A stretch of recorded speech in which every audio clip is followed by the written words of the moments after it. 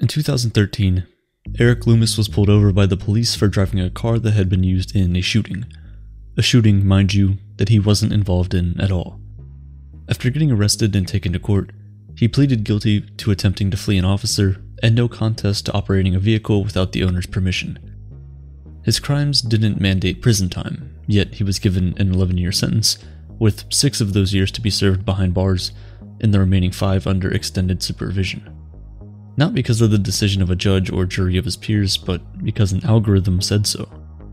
The judge in charge of Mr. Loomis's case determined that he had a high risk of recidivism through the use of the Correctional Officer Management Profiling for Alternative Sanctions Risk Assessment Algorithm, or COMPAS.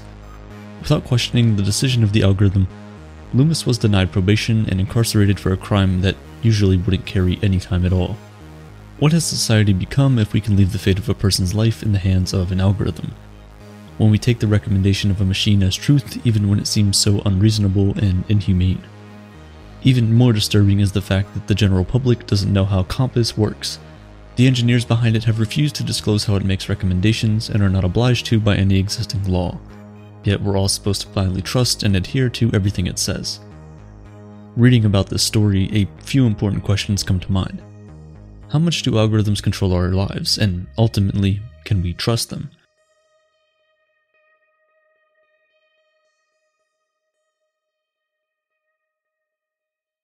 It's been roughly 10 years since Eric Loomis' sentencing, and algorithms now have a far greater penetration into our daily life. From the time you wake up to the time you go to bed, you're constantly interacting with tens, maybe even hundreds, of algorithms. Let's say you wake up, tap open your screen and do a quick search for a place near you to eat breakfast.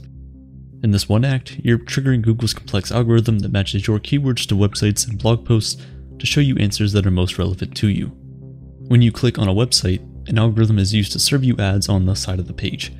Those ads might be products you've searched for before, stores near your location, or, eerily enough, something you've only spoken to someone about.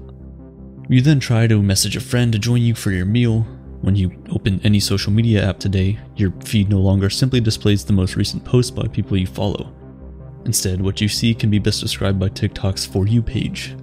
Complex mathematical equations behind the scenes decide what posts are most relevant to you based on your view history on the platform. YouTube, Twitter, Facebook, and most notoriously TikTok all use these recommendation systems to get you to interact with the content that their machine thinks is right for you. And it's not just social media. Netflix emails you recommendations of movies to watch based on what you've already seen. Amazon suggests products based on what you've previously bought, and probably the most sinister of all, Tinder recommends you the person you're supposed to spend the rest of your life with. Or at least, that night. These might seem like trivial matters, but it's more than that. Algorithms are also used to determine who needs more healthcare, and when you have your day in court and a computer program decides whether you'd spend the next decade of your life behind bars for a crime that usually doesn't carry any time. One of the most dangerous things about algorithms is the data that is used to power them, because the more data you feed into an algorithm, the better its results. And where do companies get this data? It's from their users like you and me. Most of the time giving out this information is harmless, but a lot of times these companies sell your information to data brokers who then sell that data to other companies that want to sell you stuff.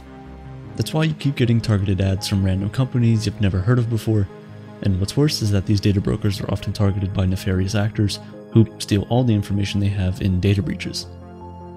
According to a report from the Identity Theft Resource Center, there were 68% more breaches in 2021 than in 2020, and that number seems to continue to go up. A few months ago, my friend got this message from Google telling him that some of his passwords were found in a data breach from a company that he had never heard of before, and right after, he started getting personalized email ads from scam companies. This is how scammers are able to figure out your phone number, name, and even your address. The good news is that you can get these data brokers to delete the information they have about you. Sadly, to do it manually, it could take years. This is why I love using the sponsor of today's video, Incogni. All you have to do is create an account and grant them the right to work for you. And that's it. Incogni will reach out to data brokers on your behalf to request all your personal data be deleted and deal with any objection from their end. To get started, sign up using the link in the description. The first 100 people to use code APERTURE with the link below will get 20% off of Incogni. It's completely risk-free for 30 days, so I encourage every one of you to at least give it a try, and if you're not happy, you'll get a full refund. But I can assure you, when you see just how many data brokers have your information, you definitely want to keep your subscription. Back to our story. I'm not saying that all algorithms are bad and we should get rid of them. An algorithm is probably the reason you're watching this video in the first place. I'm saying we as a society need to make some changes to the way we currently interact and use these systems. One of the scariest things about algorithms is that they're built and altered in a black box with little oversight. The engineers behind them determine what we see and don't see. They classify, sort, order, and rank, and we don't get to know how or why. Even the government doesn't get to know how and why, and if they did, would they understand it? The engineers themselves often don't know why an algorithm behaves the way it does. They use AI and machine learning, which can make the outcomes become hard to predict. They become a mystery to makers as well. When companies like Google or Facebook are challenged about their platforms after something terrible happens, they hide behind the mythos of the algorithm. They're cold, unbiased systems, they suggest. They're rational. To err is human, not machine, they claim. This is the notion of algorithms that is potentially dangerous. We think of them as pillars of objectivity, incapable of the kind of biases that corrupt human society. But are they genuinely unbiased? Are they pure instruments of rationality? As much as big tech companies would like you to believe they are, the sad truth is they are not. When the engineers choose to classify and sort, they're using pre-existing classifications which are filled with bias already, and their methods of sorting enforce biases that can have real negative consequences. In 2019, an algorithm was used on more than 200 million patients in US hospitals to determine who would need more care. Although race wasn't included in the criteria, Black patients were discriminated against by the machine anyway. They were determined to require less care than white patients. How did this happen if race wasn't even an input, you might ask? Well, while race directly wasn't in the equation, previous healthcare expenses were a determining factor in deciding whether someone would need more care. And because Black patients have historically spent less on healthcare, the results were that they required less care, an incorrect blanket conclusion for situations that should be case-by-case evaluations. Although the racial bias was unintended, it still occurred as a result of the engineers' designs. It's because of issues like these that we can't hide behind the myth of the infallible machine. Biases like these will exist in machines as long as humans are the ones building them, and there is one bias that exists in almost every algorithm we use today, with far more reaching consequences. Meta, Twitter, Google, Amazon, Netflix, Tinder. Most tech companies and the platforms they offer you and me as services design their algorithms to maximize one thing and one thing alone: profit. These platforms generate revenue by primarily selling ads, and to generate more ad revenue, they try to keep you on their platforms longer because the longer you're there, the more ads you'll see and the more money they make. Take YouTube, for example. There's 3 main things that make any video successful on the platform: click-through rate, watch time, and session time. So all YouTube cares about is, can you get people to start watching your video, and can you keep them watching for as long as possible, so we can serve them more ads.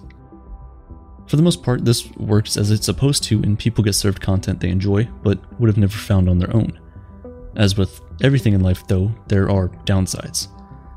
People have learned to game the system by using clickbait to lure viewers in, and then to push conspiracy theories that keep people glued to their screens whether the information is factual or not.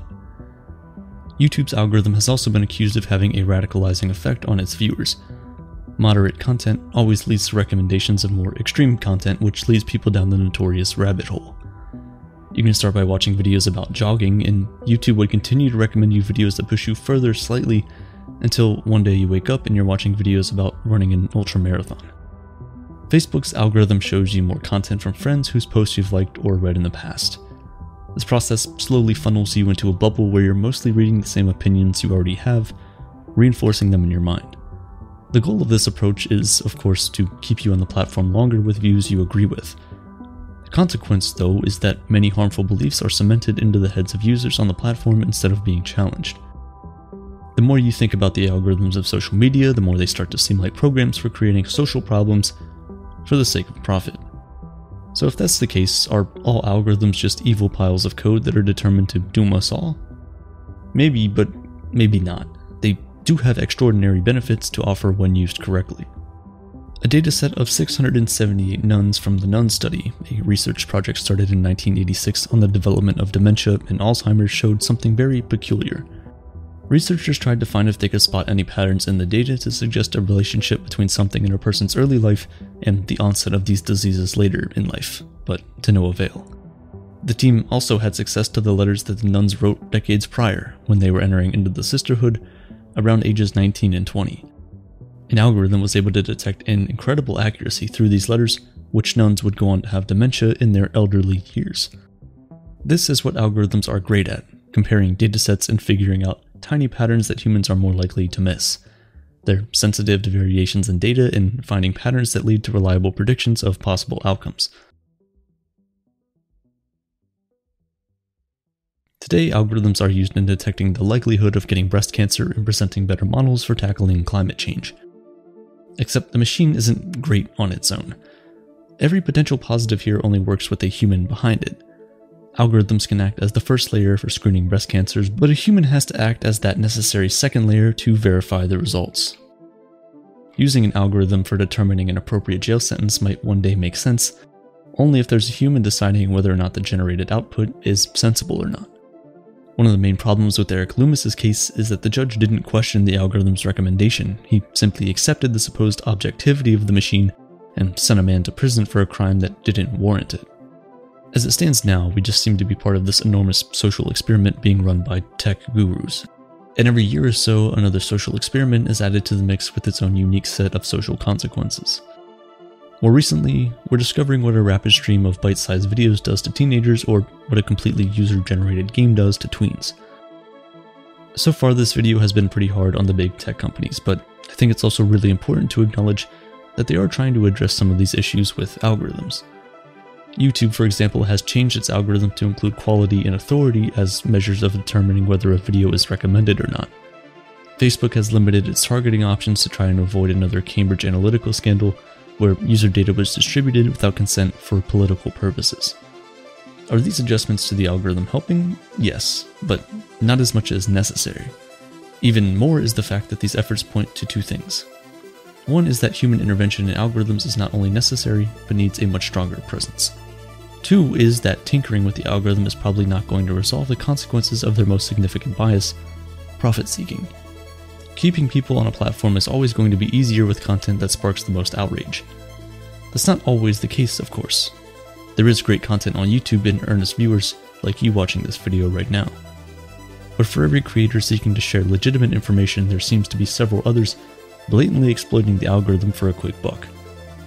How can we take these platforms back from them? The sad truth is, we can't. The algorithms need to change. They need to put human welfare above profits. We need to stop designing machines that take advantage of our psychological weaknesses. To make that world possible, we need to be more critical of the algorithm. We need to dismantle the notion that the algorithm is all-knowing, objective, and rational. The black boxes need to open up, and our blind trust in these systems needs to be challenged at every turn. To paraphrase the co-founder of the Center for Humane Technology, Tristan Harris, we're all looking out for the moment when technology would overpower human strength and intelligence. But there's a much earlier moment when technology overwhelms human weaknesses. That point is being crossed right now, and it's reducing our attention spans, ruining our relationships, destroying our communities. It's downgrading humans.